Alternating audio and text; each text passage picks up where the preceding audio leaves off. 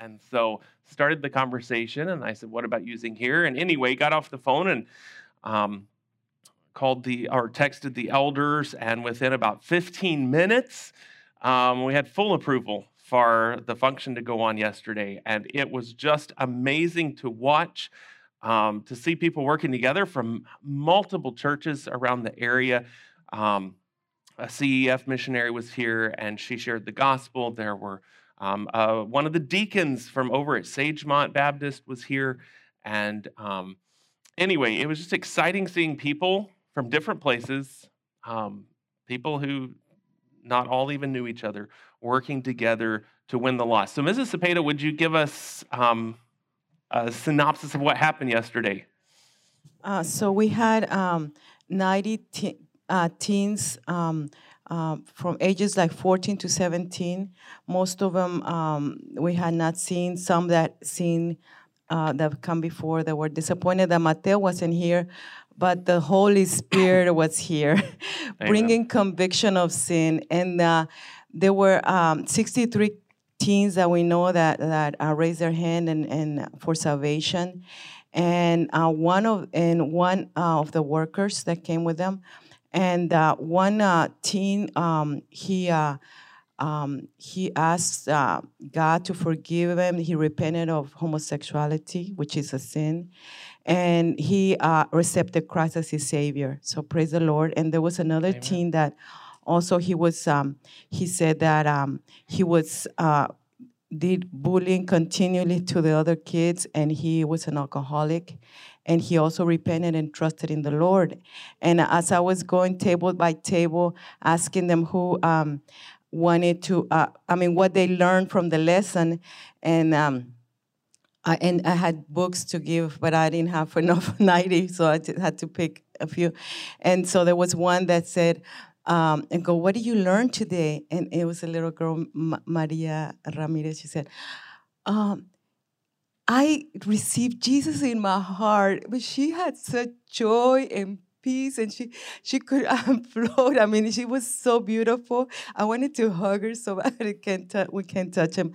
But praise the Lord for the opportunity, and I thank everybody for praying and for being here, for the delicious, for everybody working together. I had some Oriental friends making quesadillas, and my friend from India, she also does CF with Darlene. She came also, and she was also making Mexican food. So because it's a celebration of the Hispanic Day in all the different countries in Central America. It's 15th of September, so it was kind of. But we're celebrating and teaching them that we can have a better citizenship in being a citizen of heaven and being a child of God, and that's what it was about. Thank you for your prayers. Appreciate it.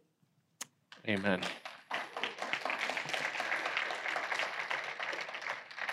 It was a really great day. It was, we've talked about, if we ever had to put the facility on lockdown, we were literally on lockdown. We all came in and we locked the gate. And there were security out there that had come from the outside, and we'd open the gate and let people in or let people out. But it was just an amazing day, and the Holy Spirit was meeting with us yesterday. Really exciting time to be here at North Belt. So praise the Lord for that. Appreciate the elders allowing that event to take place yesterday here. Let's all stand together for the reading of God's Word. And I want you to open to the book of Philemon and put your finger there. And we're going to flip back to Colossians chapter 3, where we read earlier. We're just going to read a couple of verses. A subject that Jesus taught. You could say Jesus introduced the concept of forgiveness. And then Paul doctrinally expounds on it, gives very clear instructions about it in the epistles. Then the book of Philemon is, I like to call it a portrait of forgiveness. Philemon shows us what forgiveness looks like in the body of Christ. But let's read here Colossians chapter 3. And let's begin here at verse number 10. He said, and have put on the new man, which is renewed in knowledge after the image of him that created him, where there is neither Greek nor Jew, circumcision nor uncircumcision, barbarian, Scythian, bond nor free, but Christ is all and in all. Put on, therefore, as the elect of God, holy and beloved, bowels of mercies, kindness, humbleness of mind, meekness, long-suffering, forbearing one another, and forgiving one another, if any man have a quarrel against any, even as Christ forgave you, so also do ye. Let me read that again. Even as Christ forgave you, so also do ye. Let's pray. Dear Heavenly Father, we thank you for your word. We thank you for the clarity and for the instruction that it gives us on how to live our lives, how to meet with you, how to deal with others. And Lord, I just pray that your Holy Spirit would make the truths of your word clear this morning, would bring conviction to our hearts where there may be unforgiveness or bitterness, or Lord, even unforgiveness that we're aware of that has set in and has just become part of our lives. And Lord, I pray that you would help each one of us to release any hurts that we have today toward others and receive them as you would have us receive them. Lord, I pray that you would just meet with us now and speak to our hearts through your word. In Christ's name we pray. Amen. You can be seated. I want us to use our imagination a little bit here as we begin the message, and at the end, we'll use our imagination once again. But I want you to imagine it's around the year 60 AD. 60 AD, it's been some 30 years or so since Jesus died on the cross, was crucified, and ascended back to the Father. We're in the city of Colossae, which is in modern-day Turkey. Our congregation has just gotten word that we've received a letter from Paul. Well, that's exciting because at this point, all we have of the scriptures is Genesis to Malachi. And there are some letters circulating, and there are a couple of gospels in circulation now. But now we have another exciting writing, and something that's written specifically to us, addressing issues in our church. Can you imagine what it would be like if tomorrow morning Miss Brittany got up and sent out a church email stating, Northville just received a letter from the Apostle Paul. We're calling a meeting tonight at 6 o'clock. I have a feeling that by about 3 o'clock, we would all be here gathered to hear this letter. Everybody wants a front row seat. They want to hear what Paul has written to us, especially since he's been dead for so long. We would be extra excited. But just imagine that excitement. I mean, everybody's not going home with their own copy of the Bible. So this is a big deal that you're getting this letter from Paul. Everyone shows up at their meeting house, which was actually at the home of Philemon, apparently a fairly wealthy man, at least fairly wealthy. We know he had at least one slave and had a house large enough that the church could meet at his home. So everybody gathers up at the home of Philemon, and it's time to read, and everyone listens as the reader reads what we now refer to as the Epistle of Colossians, or the Epistle to the Colossians. It's the letter that was written by Paul. And as he goes through, he gives some very specific instructions. Of course, his typical introduction, Paul, an apostle of Jesus Christ. He calls on his apostleship as being the reason for his authority, or the authority through which he speaks. He is an apostle of Jesus Christ. So this means everybody listen. There is authority in the words he's saying. He gives them instruction. He talks about being risen in Christ. He talks about the things that believers should put off, the sin that we need to remove from our lives. He talks about the things that we need to put on. He deals very specifically here, as these verses we read, with forgiveness and with forbearing one another, with putting up with one another. Do you ever have to put up with somebody? I feel like my poor wife just often has to just put up with me. I'm like, there's no way she could feel giddy about me today. She just has to put up with me today. It sounds like I'm alone there, but anyway, the rest of you men, if you looked in the mirror, you would feel that way too sometimes. And but forbearing one another, forgiving one another. Anyway, he gives all this great teaching, all this great instruction. He gets to the end of what we now have marked as chapter 3.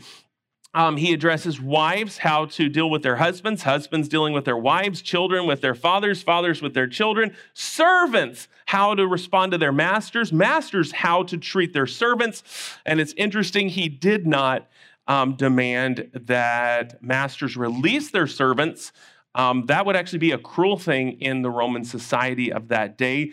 If you wanted to have a good paying job and have good job security, a servant in the right house would be a good thing, because you might just be the one chosen to be sent to school, medical school, and you're the household doctor. Or there were so many professions that at the time, the way you got the training and the way you earned your salary was by being a servant.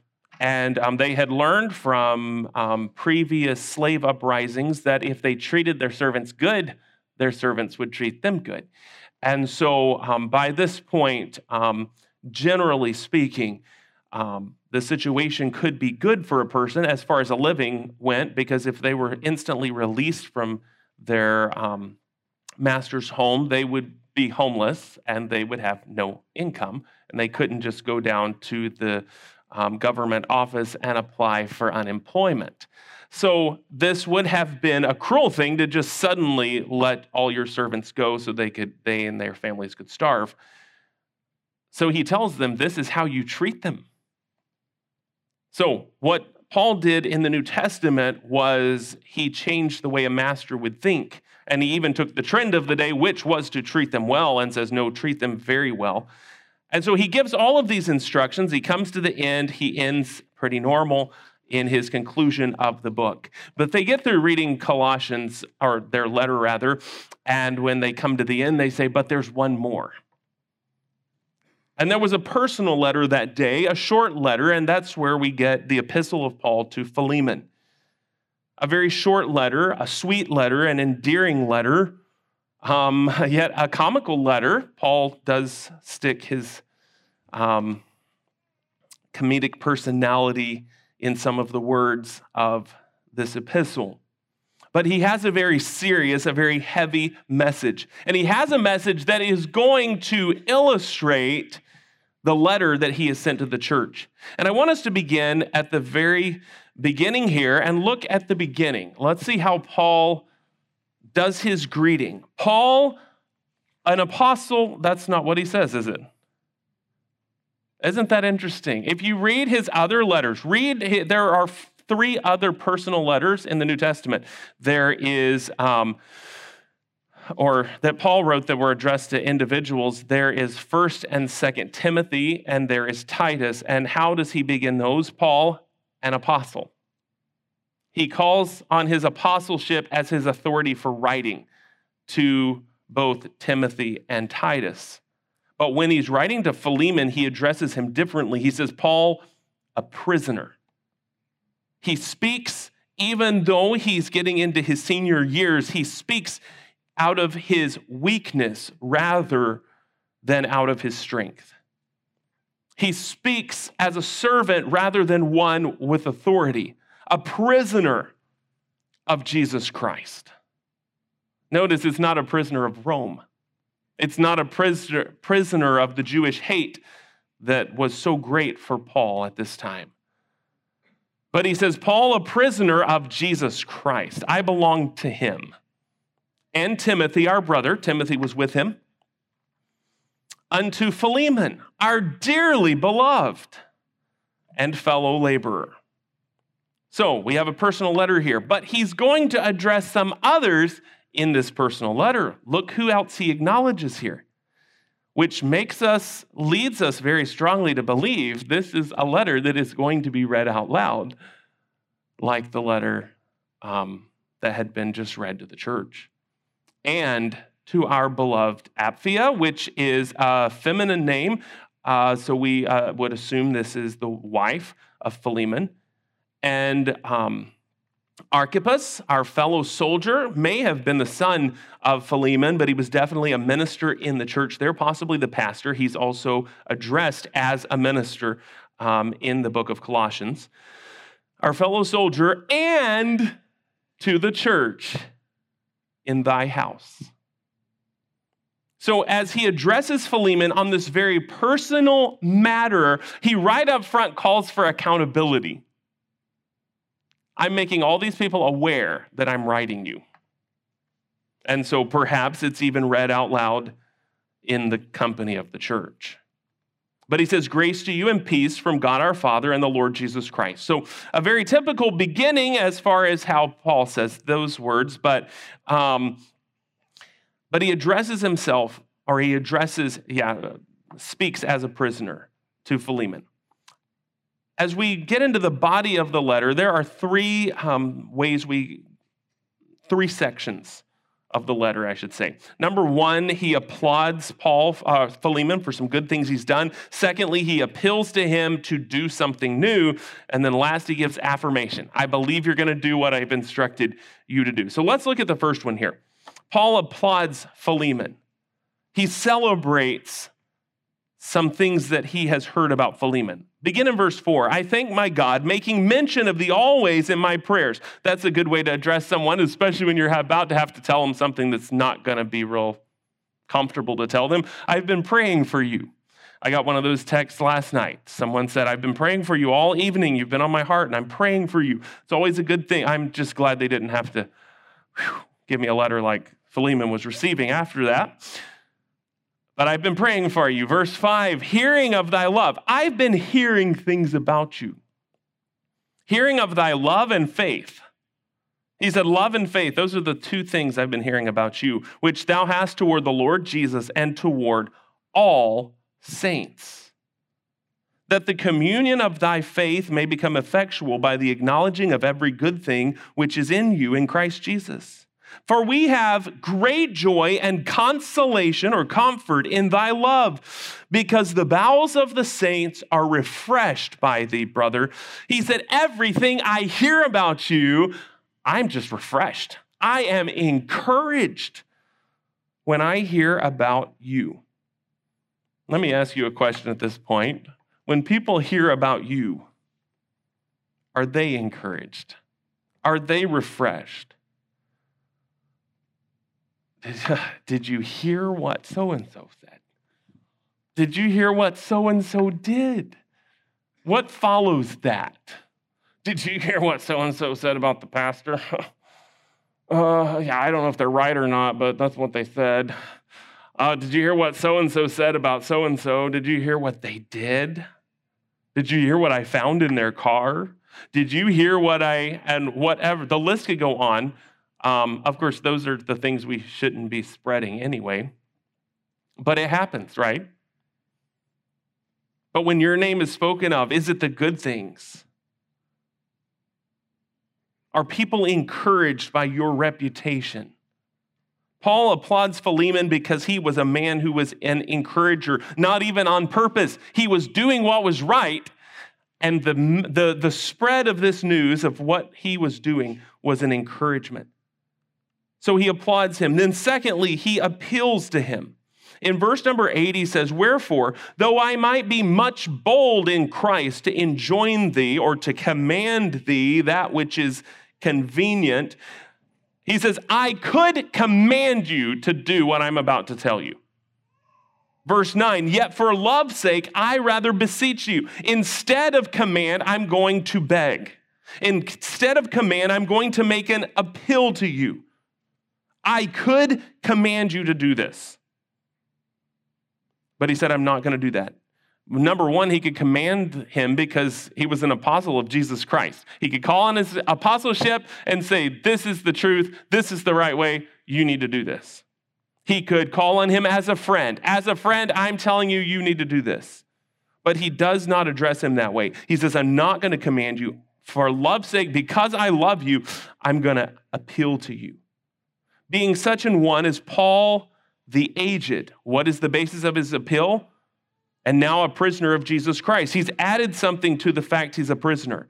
Now he speaks out of his age. He says, I'm older. And so I'm going to appeal to you as an older brother. You ever have a peer come up and just give you a real sharp criticism? It's kind of hard to swallow, right?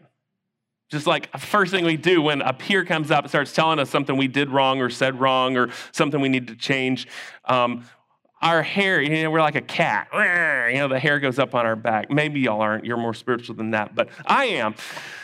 And I want to get defensive. But when an older brother shows up and says something, I'm more likely to listen. When one of the really senior citizens, like Brother Schlichter, walks up to me. Poor Brother Schlichter, when I first came on staff here, he was the one that always had to give me the bad news about something we were trying to do. And I remember the first time he came and he had good news. He was grinning from ear to ear. He said, Aaron, I've got good news today. And I thought, what on earth? I couldn't even think of what we were talking about doing. And anyway, got to pick on Brother Schlichter every once in a while. But Brother Schlichter is older than me. And it's a lot easier if Brother Schlichter walks up and says, I don't know. Think about it from this perspective. Or, I saw the way you were doing that. This would be, if he comes up and says that, I'm more likely than, if Gideon walks up and says, you shouldn't have talked to your wife that way. He may be right. But if Brother Schlichter says it, I'm more likely to hear him. Make sense? Because someone older than me has said it. Well, Paul uses this terminology. I'm speaking to you as an older one. I'm speaking to you as Paul the aged. He was probably about 60 years old actually at this point, and now also a prisoner. He said, I beseech thee for my son Onesimus. He says, first of all, remember I'm older than you, and remember I'm a prisoner. Now we need to talk about Onesimus. Now, who is Onesimus? Onesimus is a slave that had belonged to Philemon. He was actually an escaped slave. He had made his way to Rome. That makes sense because if you live in a community like Colossae, you want to get to a big city like Rome so you can get lost in the crowd. But the thing is, Onesimus may have gotten lost in the crowd from his master, but he was not lost in the crowd from God. God still saw him. God set things up for Onesimus, and while Paul is in prison, he actually meets Onesimus. And he says, I beseech thee for my son Onesimus, whom I have begotten in my bonds. He said, I have won him to Christ. He is a believer now. He is in the way, as it was often referred to in the early church. They were in the way of Jesus Christ. I've begotten him in my bonds, which in time past was to thee unprofitable. And here's one of Paul's kind of funny statements here. Which in time past was to thee unprofitable, but now profitable to thee and to me. The reason why this is a funny thing Paul is saying, because the name Onesimus means profitable. And so he's kind of doing a wordplay here. He says, in times past, profitable was unprofitable to you, but now profitable is profitable. That's the kind of almost joke Paul is making here, yet he means it very seriously because he has become very profitable to Paul. In verse 12, he says, whom I have sent again, thou therefore receive him, that is mine own bowels, whom I would have retained with me, that in thy stead he might have ministered unto me in the bonds of the gospel. In other words, I wanted to keep him. He's been so beneficial. I could have kept him and just said, this is Philemon's contribution. It's like somebody loses $1,000 around the church and Mr. Fessenden sees it laying there and says, I'll just put it in the offering plate. We'll consider this a contribution to the church. If he knows whose it is, the right thing would be to return it and let them make the contribution if they want to. And that's what Paul is saying. I could have kept your slave because he's been very beneficial. And I could have put it to your account. But that's not right. I'm sending him home.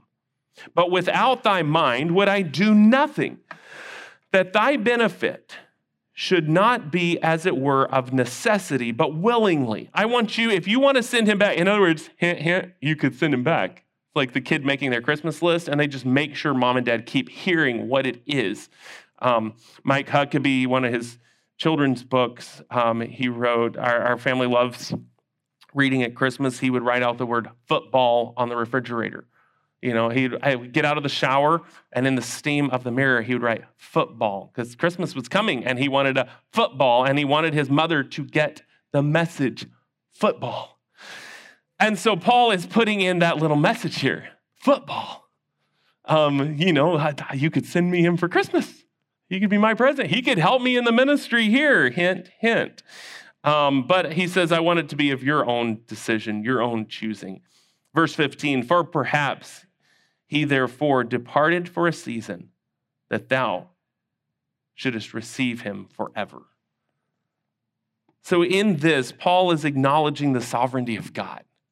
Your servant ran away, and it had apparently cost Philemon some great financial loss. Whether he stole the money or just cost him great money, we don't know.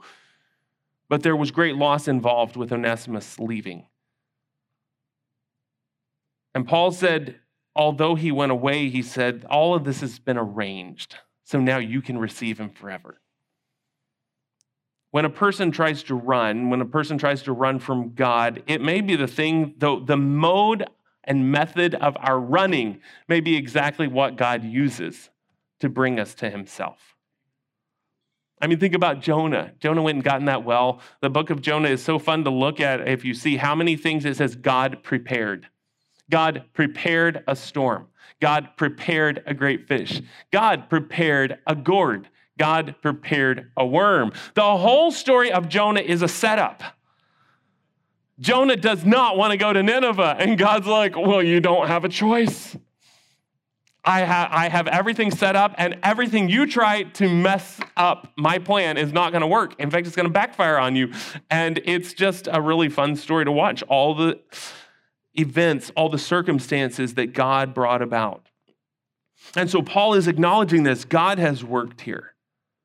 And now you're receiving him forever. In other words, he's now an eternal friend. He's no longer just a possession. And then he follows up with 3 ways he was to receive him. And this is really the heart of the message here. When someone has offended, when someone has harmed us, when someone has cost us something, when a brother in Christ or sister in Christ has, how do you receive them? Well, Paul gives 3 very specific ways he wants Philemon to receive Onesimus. In verse number 16, he says, not now as a servant. Don't receive him as you would receive a servant. He is not, well, he is still his slave. He said, but don't treat him like that. Verse 16. Not now as a servant, but above a servant, a brother beloved, especially to me, but how much more unto thee, both in the flesh and in the Lord. Don't treat him like a slave anymore. Could you, back in the sound booth, could y'all forward the slide twice? Because this is not working. So he said, you receive him not as a servant. I've already mentioned how slaves would be treated. And the Romans in general had learned to treat them better. But there was a story written by a historian from around this time period in which a woman who owned slaves was asked why she had crucified one of her servants. Masters had full authority over their servants. They could execute them in any manner they wanted. She had crucified hers. And when asked, why did you crucify your servant? She said, because I felt like it. So there could be cruel masters. And to run away from your master, to go and hide in Rome, could be punishable by death. There were bounty hunters that went. In fact, there was a man by the name of Tychicus, which brought the letter to Colossae and to Philemon, and he was accompanying Onesimus. Why would that be necessary? There are bounty hunters. And if Onesimus is by himself, he could easily get caught, end up in trouble. And Paul is trying to avoid this. Tychicus is sent with the letters and with Onesimus. Also, Onesimus doesn't have the chance to chicken out on the way. He doesn't have the chance to chicken out from doing the right thing. And so Tychicus comes with him with the letters, and he's told, don't treat him like a servant. He's hinting here, consider not even punishing the man. Because in a minute, he's going to say, you could punish me instead. I'll pay the debt. I'll pay what he owes. But he says, don't treat him like a servant anymore. Treat him like a brother. And not just a brother. Look what he says. A brother beloved. Treat him like a brother that you really love.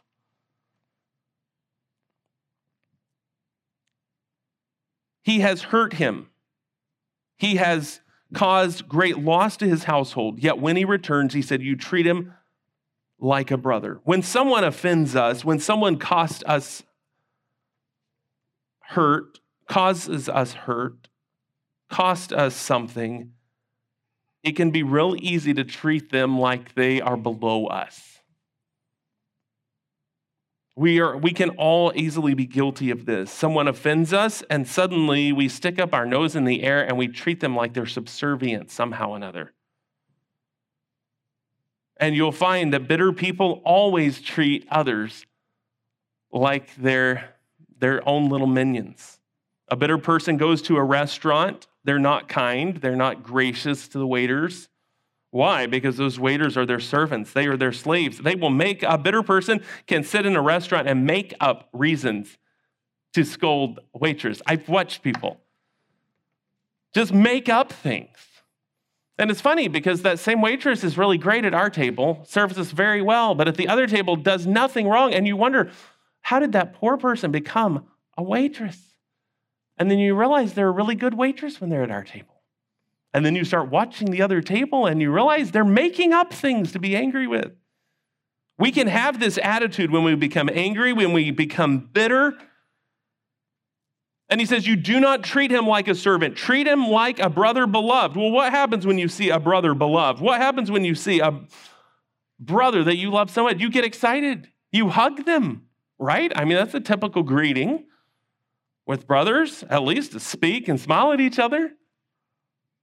If you're Italian, you'd kiss each other on the cheek. But he said, you receive him like a brother. Look at the second instruction here.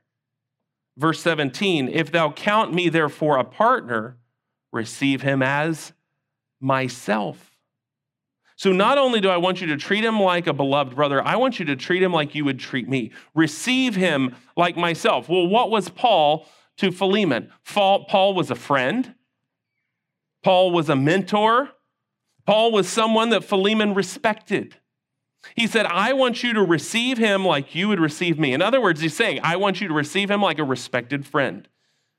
This can be difficult when we think about people who have offended us, brothers in Christ who have wronged us in some way. Maybe great, maybe even small, but it just feels big. When I see them at church on Sunday, do I greet them like I greet a brother? Do I greet them like I would greet a respected friend? I think about people that I've become friends with over the years. Since being here, we've become friends with Brother Jerry Benjamin. When we see Brother Jerry Benjamin somewhere, it's always a hug immediately. There's always jokes right away. It's always exciting. He loves talking to my sister-in-law, Amy, and my wife, Laura. Last year, we were at Big Sandy, and we were trying to get ready for a concert that night. And he was just having so much fun visiting. When I walked by, he's like, you can't go yet. 5 more minutes, and she'll get saved. Just 5 more minutes with your wife, and I'll have her saved. We've got to make this sound spiritual. Why? It's someone you love. It's someone you respect. It's somebody you want to spend time with. You want to be with.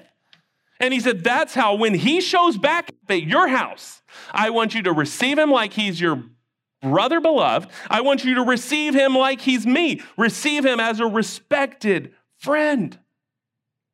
You say, how on earth can this be? When someone has hurt us, when someone has wronged us, how can we have this attitude? And it doesn't even seem right sometimes when you're bitter or holding unforgiveness in your heart. It does not seem even right to do this. But if you flip back at Colossians, as Paul is giving the instruction about forgiveness, before he says this, what does he say? He says, put off some things. What are the things you got to get rid of? If you're going to be able to do this, for Philemon to actually put into practice what Paul is telling him, first he has to obey the letter that's been written to the church. And that is, he's going to have to put off anger. He's got to quit being angry with Onesimus. He has to put away wrath. In Roman society, he could rightly and legally have wrath and pour it out on Onesimus. Malice, blasphemy. What about verse 10? He has to put on a new man. And what is this new man? With this new man, he's going to have to recognize there is no difference in Christ. In the church, there's no difference between the bond and the free. In other words, Philemon has to have a different mindset than he has grown up with as a good Roman. That he is here and his servants are down here. Or down here somewhere, down here with animals as a possession. Because he said at the cross, they're the same. So Philemon's going to have to change his mindset and realize that there is no bond or free with Christ. There is no Greek nor Jew, circumcision, uncircumcision. Why? Because Christ is all and in all. And then what's he going to have to put on? Verse 12, he's going to have to put on bowels of mercies, kindness. He's going to have to choose to be kind to Onesimus. Humbleness of mind. All of this for a proud Roman man is going to take humbleness of mind. Meekness, long-suffering, forbearing one another, and forgiving one another if any man have a quarrel against any. And then Philemon reads his letter and he realizes, oh, I've got a quarrel against somebody. Paul's talking to me. You ever hear that sermon and you realize the preacher's talking to you? And you wonder how he knew what you had done? Well, this is hitting Philemon where it hurts. This is terrible if he's got the wrong attitude. But if he's trying to be like Christ, this is good because he knows exactly how to do it. Paul says, okay, Onesimus is coming home. When he gets there, you receive him like a brother beloved. Remembering he's an offender. Paul does not say if he apologizes, treat him as a brother beloved. Paul does not say if he apologizes, treat him as a respected friend, treat him like myself. Paul says, treat him that way, period. If we've got hard hearts, Luke 17, 3 and 4 are going to be our favorite verses in the Bible. Let's look over there real quick. Luke 17. Luke 17 and verse 3, take heed to yourselves. If thy brother trespass against thee, rebuke him. Hallelujah. And if he repent, forgive him. You know what? If my brother does not say sorry, I don't have to forgive him. Is that what Jesus is saying? Verse 4, and if he trespass against thee 7 times in a day, and 7 times in a day turn again to thee, saying, I repent, thou shalt forgive him. Well, let me ask you a question. My whole life I've heard, if you repent, you'll never do it again. If you've truly repented, your problem is, son, you haven't repented. That's why you keep sinning. So did God forgive me or did he not? Because I've sinned again. So did he save me? Did he forgive me? And now I'm confused. Isn't it interesting? He said, if he repent, forgive him. But then he says, and if he does it 7 times in one day. So the question is, was he really repentant the first time he'd sinned against me and said, oh, I am so sorry. And then 10 minutes later, he does it again. Oh, I'm so sorry. And then 10 minutes later, he does it again. I'm so sorry. The really bitter person is going to say, he said to do it 7 times. So on the 8th time, it's over. And if it wasn't against the law, I would just do away with him. I mean, it's okay. Jesus said, 7 times, and that's it. Is that what Jesus was talking about? Keep reading in the Gospels. Keep reading what Jesus said. Hanging on the cross, he said, Father, forgive them, for they have all repented as I hang here. Is that what he said? Father, forgive them, for they know not what they do. They were not even aware of their offense toward God. Yet Jesus has such a heart of forgiveness, he is asking the Father to forgive them. If Jesus can pray this prayer on the cross, can you and I not do this for a brother who has wronged us? Paul does not say when he shows up and says, I'm sorry, forgive him. When he shows up and has a repentant heart, treat him like a brother. Treat him like you would treat me. He does not call for this. In fact, he calls for a third thing, which to me changes the perspective of the whole story and makes it much easier to forgive. He comes to the next point, and he says, if he hath wronged thee, or oweth thee aught, put that on mine account. If he owes you anything, put it to my account. I'll take care of it. He said, I, Paul, have written it with mine own hand. I will repay it. Albeit, I do not say to thee how thou owest unto me, even thine own self besides. Here's Paul's humor again. Paul says, if he owes you anything, I'll pay it. But I'm not going to mention how that you owe me your very life. Now, what does he mean? It could have been Paul that had won him to Christ, and that's what he means by you owe me your life. It could be like the instance where we learned one day somebody got up and gave testimony that Laura had saved a young woman's life. Laura was quite surprised. She didn't know she had saved anybody's life. But the girl was in some very heavy demonic things, and she was very, very close to killing herself. And she said the time she spent with Laura, Laura taking her to the scriptures, Laura praying with her, she said, she saved my life. She owed Laura a debt, is how she saw it. So it may have been some way that Paul actually saved his life. And he says, I'm not going to bring that up. I'm not going to talk about how you owe me everything. I'm not going to mention that.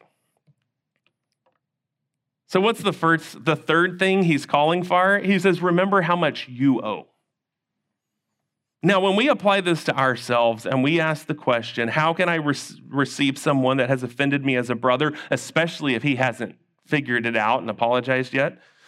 How do I receive someone as I would receive a respected friend? Well, we can do it by remembering how much we owe God. Jesus paid for our sin on the cross. And what did he demand for our salvation? To put our faith in him. That if thou shalt confess with thy mouth the Lord Jesus and believe in thine heart that God has raised him from the dead, thou shalt be saved. Whosoever shall call upon the name of the Lord shall be saved. Believe on the Lord Jesus Christ and thou shalt be saved. He said, come to me in faith. Come to me empty-handed. We don't come to God and receive salvation by paying our way into his good graces. We come to Jesus Christ in faith. Yes, there has to be a heart change. Yes, there has to be a difference. God will make that difference. God will make these changes in us. But we have to come, the very first step is come realizing we are worthless. Putting our faith in Jesus Christ and he saves us. But as Jesus hung on the cross, he says, Father, forgive them for they know not what they do. If Jesus can pray this way as he's on the cross, you and I can forgive offenses. Proverbs 17 verse 9 says, he that covereth a transgression seeketh love. Proverbs 19:11, it is a man's glory to pass over a transgression. You realize there are some things we can just let go. There are some things others do to us that we don't even have to go to someone. Someone asked me recently that some people had offended them. And this guy said, what do I do with this offense? They don't even know they offended me. And then I realized what he was about to do. Then I stopped him. I said, don't go to them and tell them you forgive them. And he looked at me very funny. I said, first of all, he did nothing wrong. Secondly, they didn't even realize they hurt your feelings. He's like, really? I said, yes.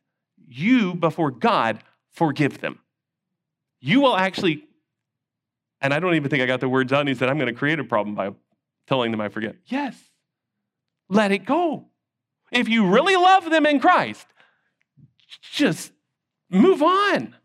And there are so many offenses in our lives where we can move on. As a husband and wife, when you keep hurting each other's feelings, there are times where you need to sit down and discuss it. This is what you're doing, and it's over and over, and this is why I'm hurt. But there are so many things, and my wife has taught me this by example over the years. There are some things you just let go. And then I find out weeks later, I hurt her feelings. But she forgave me. She dealt with God and forgave me and said nothing. Why? I didn't sin against her. I was just an idiot. And she acknowledged that.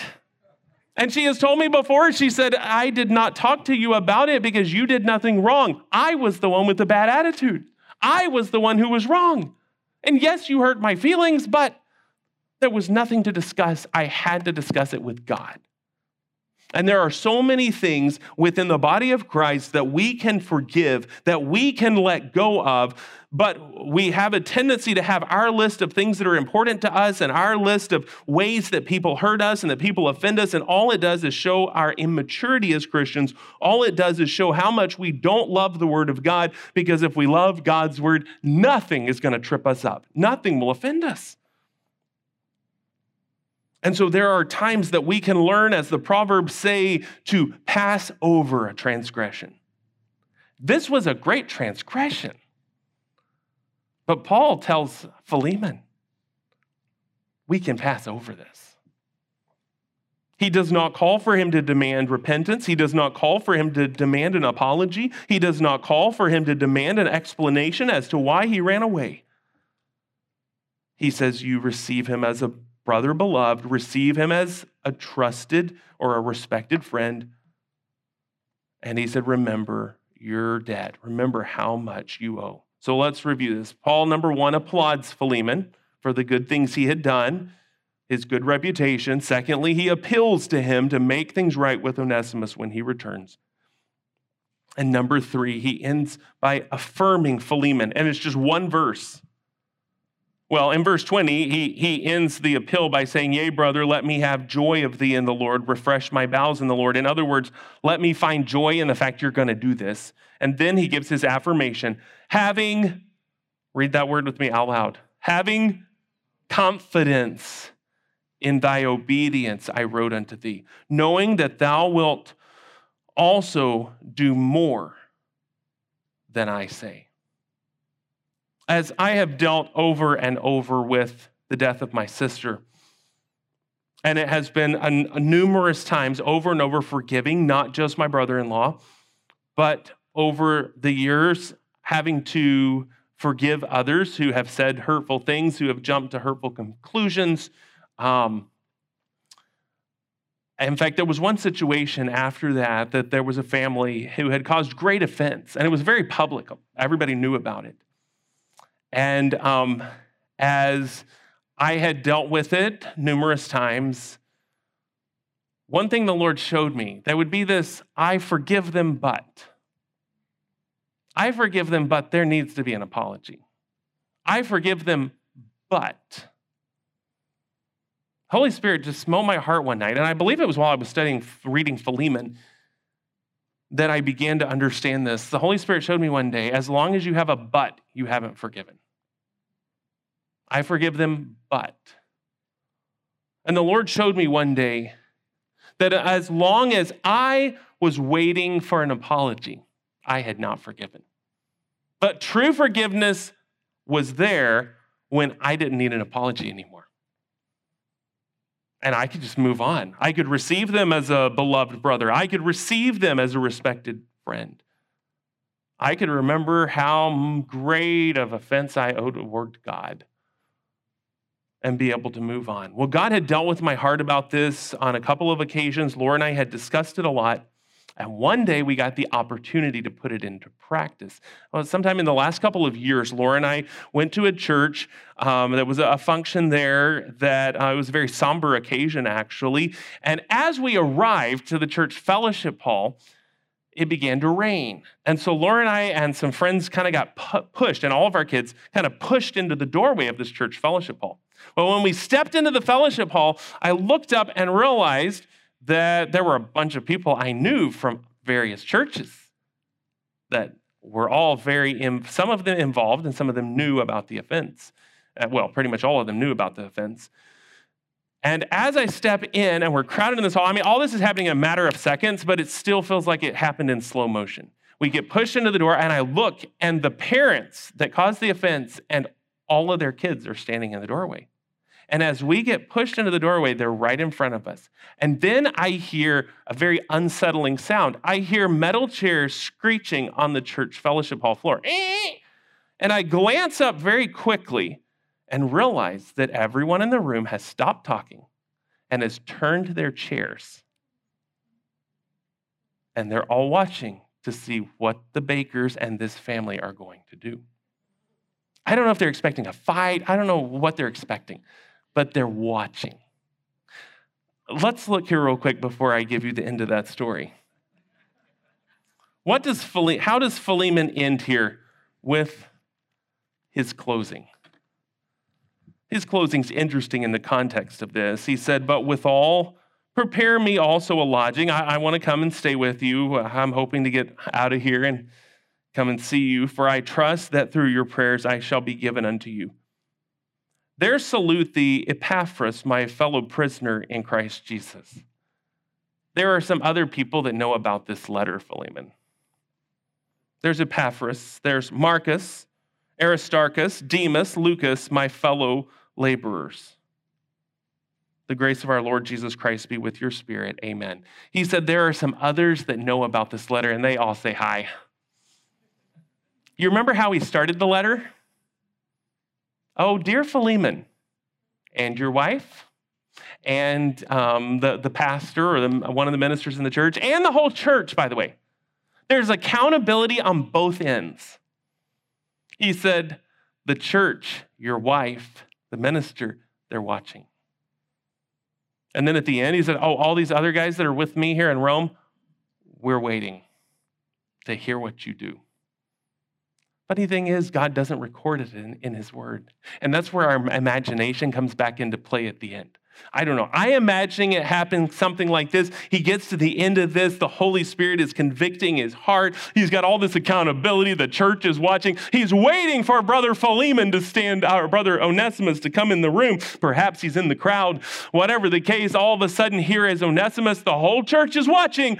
What's going to happen? God had convicted our hearts and dealing with this family that had caused the offense.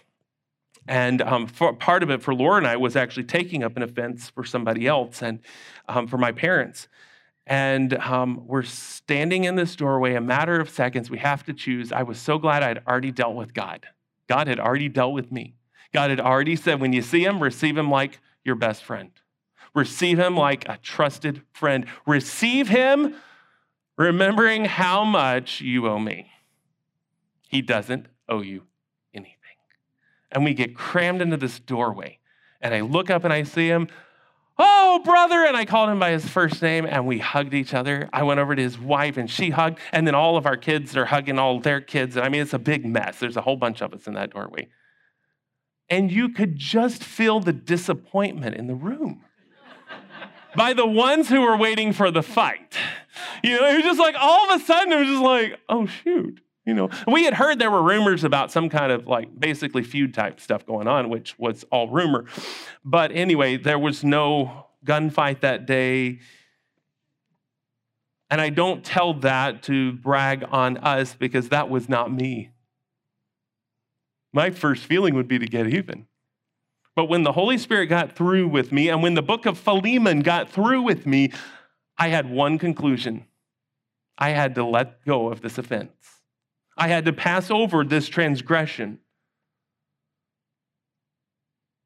And on the day it got tested so greatly, the church was watching. And I can only imagine as Brother Onesimus stands up and comes down the aisle, Brother Philemon taking him into his arms, showing him the love of Christ, And instead of calling him slave Onesimus, he calls him brother Onesimus. Because that is the change that will happen in a proud Roman's heart when the Holy Spirit deals with us. And we have every head bowed, every eye closed. Perhaps the Holy Spirit has brought to your heart and to your mind an offense. Someone who has hurt you, they may not even be aware of it. Maybe it's not great bitterness you're holding in your heart, but it is a hurt. It is unforgiveness. Can I just challenge you now to confess that to the Lord? Deal with the Lord right now. I encourage you to use the altar this morning. And if not, to come forward, if you're able to just kneel at your chair there. There must be healing. There must be forgiveness. And let go of the but. I forgive them, but. And simply say with Jesus, Father, forgive them, for they know not what they do. Father, I just thank you so much for this message in Philemon. Lord, I pray that you would help us to have tender hearts. Lord, we're so grateful that you died on the cross to pay for our sins. And Lord, I pray that you would help us to remember today how much we owe you. And Lord, a brother, a sister, a friend who has offended us, Lord, that we would be willing to forgive, to let go of the offense, that we would accept the pain that's been caused to us, and then be able to receive them as you would have us receive them. Lord, I just pray that you would work in our hearts. And Lord, that there would be a true spirit of revival in our midst. Lord, as we follow your example. In Christ's name we pray.